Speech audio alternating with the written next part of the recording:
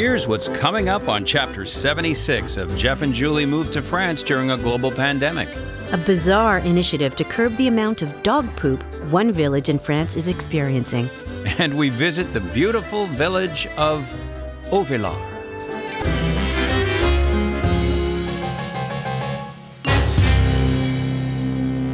So it appears that the whole northern hemisphere is on fire. Like, it's so hot. Yeah. Well, we've been spared in our little area here, and actually, I know it's been dry, but we've had enough rain that we don't have any warnings up yet. But man, it's all around us. Spain and Italy, it's all Greece. around us. Greece. But it's not just Europe. I mean, it's North America, it's China, it's Canada. Yes. So, I think this is a sign of global warming. At least that's what they're attributing it to. And they say that it's probably something that is going to be consistent from this point forward. Well, yeah, and those forest fires just keep burning in Canada and are affecting the northern states with smoke. It's just... And we're looking at like Death Valley the other day. I know Death Valley's always hot, but it was in the 50s, Yeah, like 50s. 54 or something like that. Yeah. And very common to see 40s in the States right now, all over the States. Yeah, it's dangerous. But most of North America have air conditioners. Yeah, so this is bizarre. I keep just being dumbfounded by the lack of air conditioning in France and in Europe. Yeah, I was watching the news the other day, and they said that only 10% of European homes have air conditioning. That just staggers me. I mean, in Canada, we've obviously got to have heating, and Yeah. and some people here in France don't have any form of whether it's a heat pump or whether it's a fossil fuel related heating system. All they would use is maybe a wood fireplace. That's also very common here. It is. I think it's probably because these buildings are so old, it's kind of difficult to retrofit, the heating and the conditioning. Conversely, most of the buildings in Canada are new, and that's just standard protocol now. Yeah, you can plan for it. So AC is standard protocol in all new buildings pretty much in Canada. Yeah. Even when we were at our doctor's office on Monday. No AC.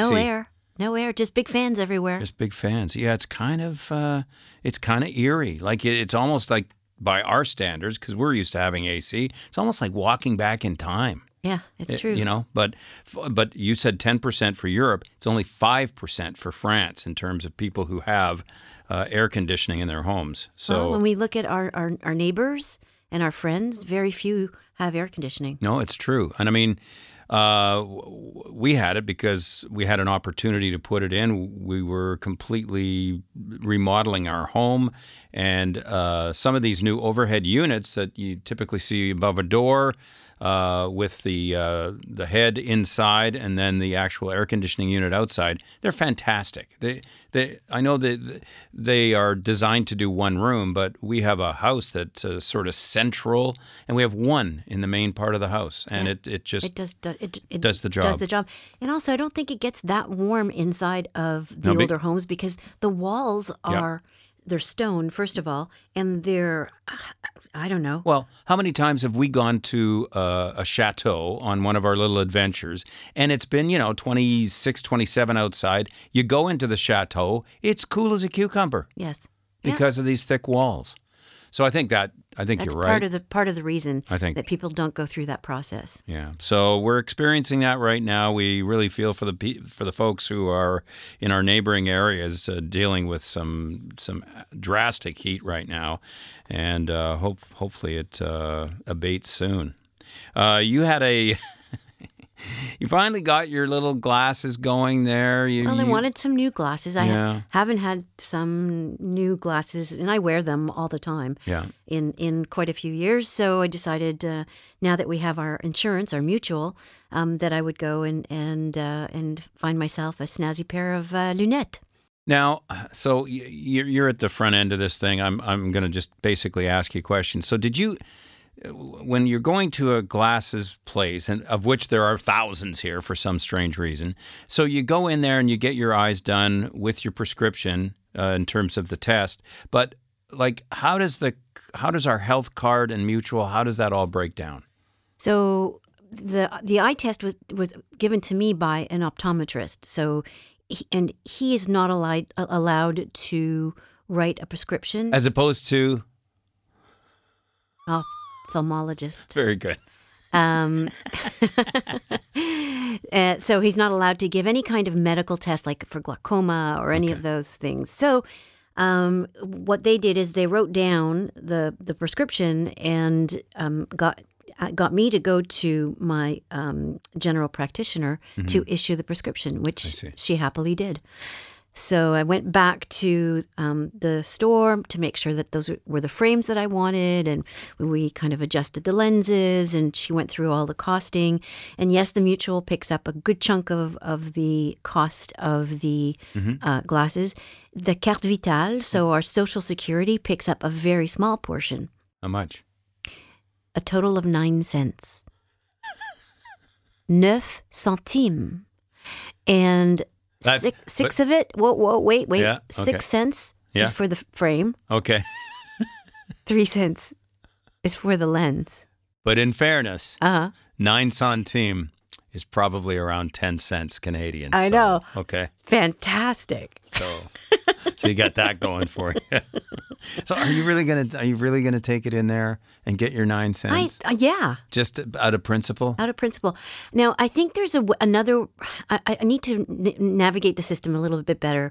I think there's another way of doing this, and when I have time, I'll dig a little deeper. Maybe you could double it, eh? Maybe 18 centimes. 18, 19 cents? Yeah. Oh, wow. Yeah. That'd be well worth your effort, yeah, wouldn't it? But I'm looking forward to having my new goggles. All right. Looking forward to seeing them. Yeah. So we were driving back from our day trip yesterday. Oh, yeah, that's right. From Auvillar. And we went there on the highway. Yeah. On the 62. And we decided to try to take the back roads back home. And we're driving, and it's beautiful and sunny. And all of a sudden, you say, okay, I've got to pull out my lip balm because your lips were dry. Yeah, it was very hot, and as you said, sunny. And I had some, dry lips. Yeah. So you pulled out your lip balm. Mm-hmm. I never noticed the shape that you create with the lip balm. It was like a little. It's like an arrow. It's like it's just like this. You know what it is? It's like a nib of a pen. It's like the nib, of a pencil. But it's just pointy. Yeah. Like it's not a flat surface. It's not a. No. It's pointy and right in the middle. Yeah.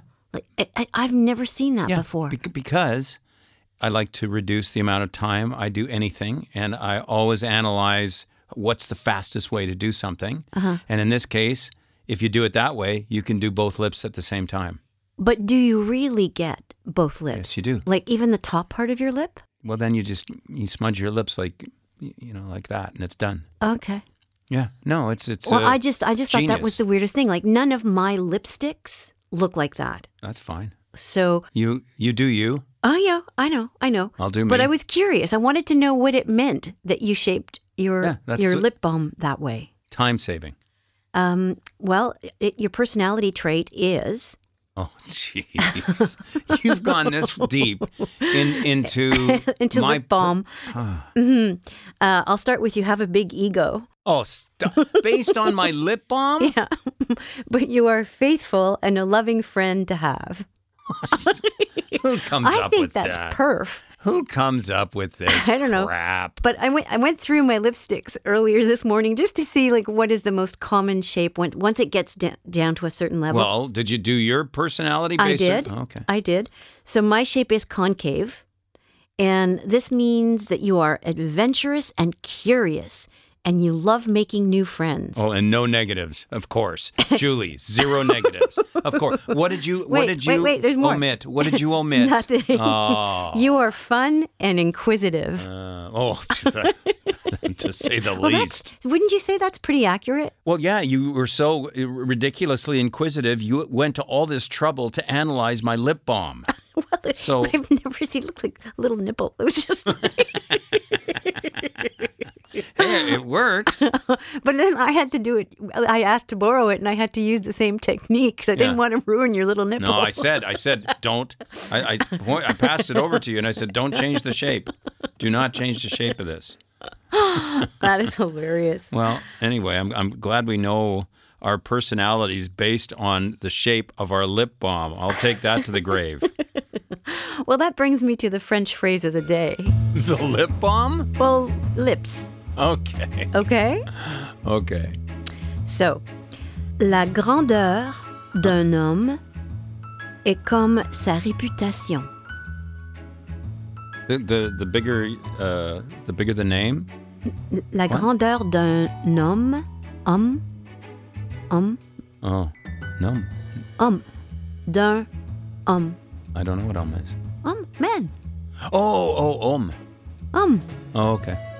La grandeur d'un homme est comme sa réputation. The bigger the man is the same as the reputation. Elle vit et respire sur les lèvres d'autrui. What's the second part? Elle vit et respire sur les lèvres d'autrui. Yeah, it's too much for me. I mean, there's respiration in there or something, or... Oh, yeah, you got to pass it to me because this always helps. Hang on. Okay. So it's in red. Give me it. Okay. Give me it. There you go. Oh, man. Okay. The grandeur d'un... Okay, so what I would have got d'un homme right away. Okay, fair. Et comme c'est réputation... Okay. The bigger the man, or the big man? La grandeur. La grandeur is a noun, and it's the greatness. It means the greatness of a man is like his reputation. That's right. So, the greatness of a man is like his reputation. That's what I just said. Okay. Elle vit, respire sur les lèvres d'autrui. Just put me out of my misery here. Okay. It lives and breathes on the lips of others. Oh, so the greatness of a man is like his reputation. Mm-hmm. It lives and breathes on the lips of others. Correct. Ah. Nice, eh? Yeah, it's interesting. Yep. And I thought the only word you'd probably have an issue with is autrui. Well, it wasn't. Can you hand that back to me, please? Oh, okay. Oh, thank you. We'll be right back. Be a pet. Talk amongst yourselves. Merci. That's a lot of work. Can you just, here's a thought for next time. And print it separately. And what I've been requesting for the last 5 weeks. Could you please print it separately? Name 3 other uses for lip balm. What? Name 3 other uses for lip balm. Could it be to shut somebody up? No. Is it could it be like a little lubricant? Yeah. Like okay. For, like... Yeah, like as if you're, like soap would be. Exactly. So if you have a stuck zipper, you can use your lip balm. Okay. If you want to hold your brows in place, you can use your lip balm. Your what now? Your brows. It's like an eyebrow gel. Oh my God. It also helps control itchy bug bites. Does it now? Yeah. Every one of them? Oh, I'm not sure about that. Okay. But you better pick, if you're going to be using it for bug bites, it has to be a lip balm with shea butter. Okay, all very good information for everyone to have here. Just fantastic stuff. I hope we should have probably encouraged you to have a pen and paper with you today for all this terrific information. Are we done with the lip balm, do you think? Yep. Can we sort of on tourne le coin. Vault into the next topic? Sure. So here we are. It's July. We're in the sort of the middle of the summer vacation period where all the tourists are around, and boy, you can sure notice it. Although I was commenting yesterday that the roads were busier, but they're still not. No. Toronto busy. You know what? If we were in Provence or, the more traveled areas. Oh, yes. We would notice. Yeah. You wouldn't even be able to get into a restaurant. Well, and which, again, is one of the reasons, and we've covered this on past podcasts, why we chose this area, because it isn't necessarily a tourist destination. Yes, there are reasons to come here, but it's not, as you say, like Provence or Cannes or Monaco or places like that. Saint-Tropez. Yeah. So, and there you go. We were right, because it isn't that. It's not that busy. You notice it in the grocery stores and a couple of areas. One of the things we noticed, which is not really related to tourism, is right now there's all kinds of activity. We're in an agricultural community. There's all kinds of activity on the crops. Whether they're bringing, like right now, they're bringing in the wheat, so they're harvesting the wheat. They're rolling the hay bales, and the straw. So we have noticed a lot more agricultural traffic on the roads, and you really have to be careful because the roads, we have all kinds of button curves here, and you can come around a corner, and if you're speeding, you come around a corner and you are facing down a 2-lane combine harvester, and if you're not careful, you're into that thing. So it's just pointless to speed around here. No, and you have to plan for it. If you're scheduling an outing, you have to make some time to make allowances for those big vehicles. Yeah, because they are slower. Now, typically, if you do have a small road and a big piece of farm equipment, there is someone out in front with a little yellow light in another vehicle warning you that there's... Yeah, it says convoi agricole, meaning, agricultural convoy. But one of the areas that we are seeing an uptick in tourism is with the restaurants. Mm-hmm. So in Auvillar, we had made a reservation at Le Restaurant de l'Horloge because there's a beautiful clock tower in the village. We will include many pictures of said clock tower and restaurant on the Facebook page at Jeff and Julie Move to France. Which happens to be a historical monument, the clock. And so we made reservations and we got there on time. We were seated and it was buzzing. It was busy. And the servers were back and forth. And in the time that we were there for about, we luxuriated lunch, and also service was just a little bit. No, we didn't luxuriate on purpose. We were just waiting for the. And I was trying to be nice. She was doing her very best, trying to keep good humor, but they could have used another server out in our section for sure. So yeah, you know what? You just roll with the punches. You know me, I just roll with the punches. Yep, and so you were so hangry. I was getting a little hungry, just like I am now, just getting a little hungry. Yeah. Anyway, you were able to, keep your temper under control. And towards, I would say about 1 o'clock or 1:15, we started seeing other people come in, pairs, sets of couples, groups. And she nicely had to turn people away. We counted 20 people. Yep. They had to turn away. Yep, because the kitchen was not going to be able to accommodate. Yeah. And there were reservations that she had to honor. That's it. So that's key. If you're traveling in Europe during the busy months of July and August, make sure that you plan ahead and you reserve for your restaurants. I think that's a very wise thing to do in order not to be disappointed and not be hangry. Yeah, if you're in Paris, you're probably okay to roam around and find one. And if you can't find one, there are a million others. But where we were in Auvillar and other smaller communities, you may only have a couple of choices. Like the other fine restaurant in Auvillar. How do you say this thing? Auvillar? Auvillar was closed for the 2 days of the week, which they all kind of alternate their closing times. And so there really weren't too many other options.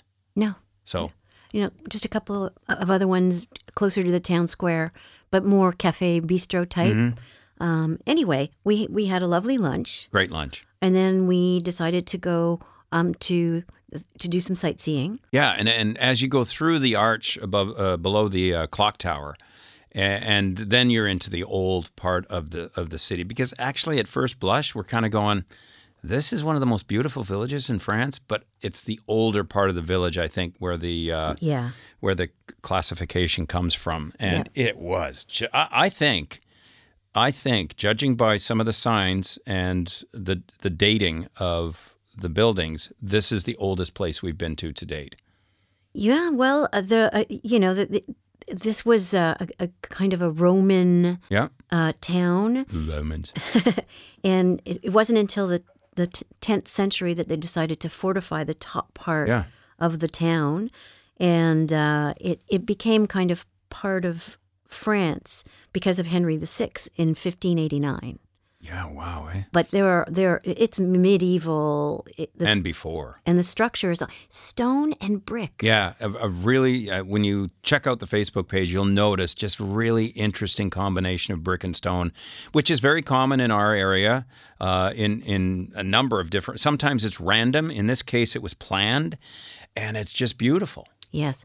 And this village was attacked many, many times because it was a very rich village. It was, it's a port village. It looks over La Garonne, which is a beautiful river, although a little low right now. It's really low. And so, merchants would come by boat and bring their wares, and, it was a very thriving place. So it was attacked, and the 100 Years' War, and so on and so forth. But now it's much calmer.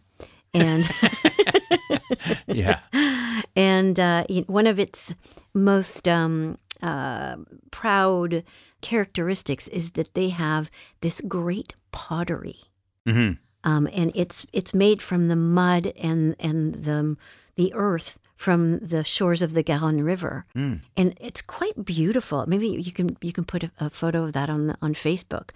Because it's very beautiful and delicate. It's used for dishes, but not for flooring because it's too delicate. Oh, I see. So wall decoration, fine. Plates, fine. Flooring, not so good. So, that they're very proud of that. And they're very proud of being, one of France's most beautiful village. I think they got awarded that back in 1994. And we stopped in their tourism bureau. It had to be the nicest tourism building and most beautifully maintained. They also had an exposition going on in one of the front rooms. It was gorgeous. Beautiful art. And, this guy, young fella, comes over and he says, what would you like to know about our place? And he brought out the brochure and showed us the map of what we can see in the historical monuments that are all located in the old part of the city.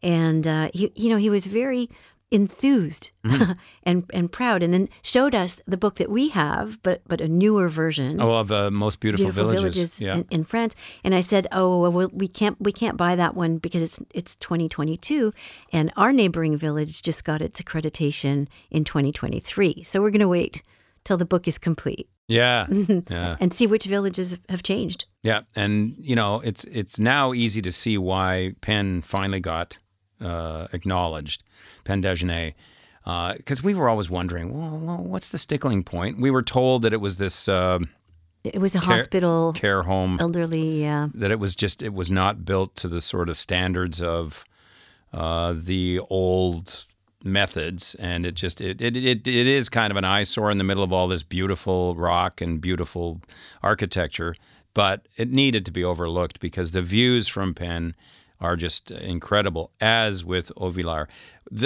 As you come to the wall, and I've got a couple of pictures of the view, you just look down onto the Garonne River. Mm-hmm. There's a beautiful chateau on the other side. Yeah, we drove by that chateau on the way home. And then we ended up driving by it on the way home, and a bridge, gorgeous bridge. Mm-hmm. Now, the funny thing is, of the 60 or so nuclear power plants in France, there's one right outside of Auvillar as well. Yeah, Auvillar. You can. It's in sight. Like when we're standing in Auvillar, looking over the Garonne River, we can see it in the distance. And you were explaining that, nuclear plants have to be near water. That's my understanding. I think they need a constant source of water. They go through a lot of it for cooling. That's my understanding. So that's why it's there. And then you sort of went down that rabbit hole. And how does France factor in terms of most power plants? It's number 2. Number 2 for nuclear power plants. In the world, yeah. Wow. Number 1 is the US of A. I would never have said that, but I guess just judging by the size of the country. But I wouldn't have thought that. But yeah. I don't know. For me, it's clean power. It's just for me, it's a no-brainer. But boy, you've got advocates on the other side of that because you can't get rid of the waste properly, blah blah blah. But there's always there's issues with any kind of our solar panel issue. Solar panel, wind kills birds, all these things, and then gives people headaches. Start on fire. There are negatives to almost any power source, in the world. So I don't know. For my money, now the problem with France though is they're all very old, and they're going to need to. And Macron has put in place some initiatives for either renovating or renewing these nuclear power sites. But that's way down the road. They take a long time to build. Yeah. So anyway, it was a beautiful day. It was a gorgeous sunshine. We enjoyed our stay in Auvillar. It's situated about 26 kilometers from Agen, right, which is the capital of the Lot-et-Garonne. Right. Yeah. It was ended up being about an hour from here. It wasn't bad at all. No. And we got to see some new roads. Yeah. It was very cool. Yeah. And you know what? We went by a lot of walkers on the way home. Mm-hmm. And that's because Auvillar is part of the Pilgrim's Walk, is that what they call it? Yeah, it's called Chemin de Saint-Jacques de Compostelle. Okay. Compostelle. Is this the one that goes into Spain and around and Portugal? Yeah, everything ends up in Spain, but there's a lot of different routes to get there. And I didn't really have that much time to look into it further, but I'm going to because I'm pretty fascinated by the whole thing and all the UNESCO sites that are on this chemin. Okay. So we'll look into that. Yeah, we'll look into that. We were out for dinner the other night with some friends of ours, and we're just astounded. They had their grandkids, their son and their grandkids over, and the son has moved up to Sweden, and so these kids are just linguistic sponges. And I felt at one point that we were in the middle of a UN conference because these little kids, the one girl speaking French, Swedish, English. The eldest boy has been living in Germany. Only 13. And he speaks German, English, and French, and will now be learning Swedish. And then the really little fella, he's only been exposed to Sweden, so he only speaks Swedish. Yep. It was just amazing to me, and the difference in the sound of to hear the little girl go from French to Swedish. The difference in the sounds is incredible, as you can appreciate. Yeah. But, when you're young, you're a sponge and you just absorb all those things. I mean, for me, being bilingual it wasn't an effort because I was just a little kid. Mm-hmm. I actually remember the day that I understood English. You do, huh? I do. I was at the Little Cherubs. Okay. My pre-nursery school. Okay. And the light went off. It's like, I understand you people now. That it's a different language and you pick it up. Yeah. Well, it's funny. I was just doing a little research here about language in Europe versus language in not necessarily North America. I wanted to sort of separate it out between the States and Canada because I thought, there's going to be a huge difference between Canada and the United States. Boy, was I wrong. But what I love about Europe, and this was a great example the other night, 56% of Europeans can converse in 2 or more languages. And there's actually an initiative It works out to that the established average is about 2.32 languages spoken per inhabitant, and they're trying to get that up to 3 by 2025. And they say that's going to be a daunting effort, but that's what they're trying to do. And the kids are really pulling their weight. They just have, there's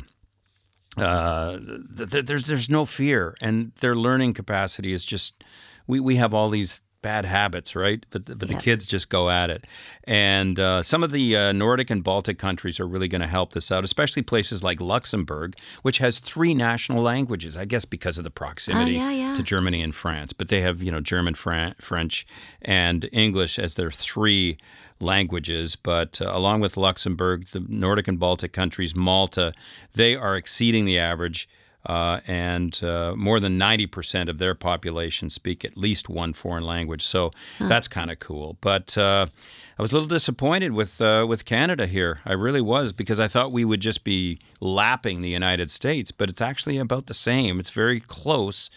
According to the U.S. Census Bureau, 20% of Americans can converse in 2 more languages, as opposed to 56% of Europeans. Yep.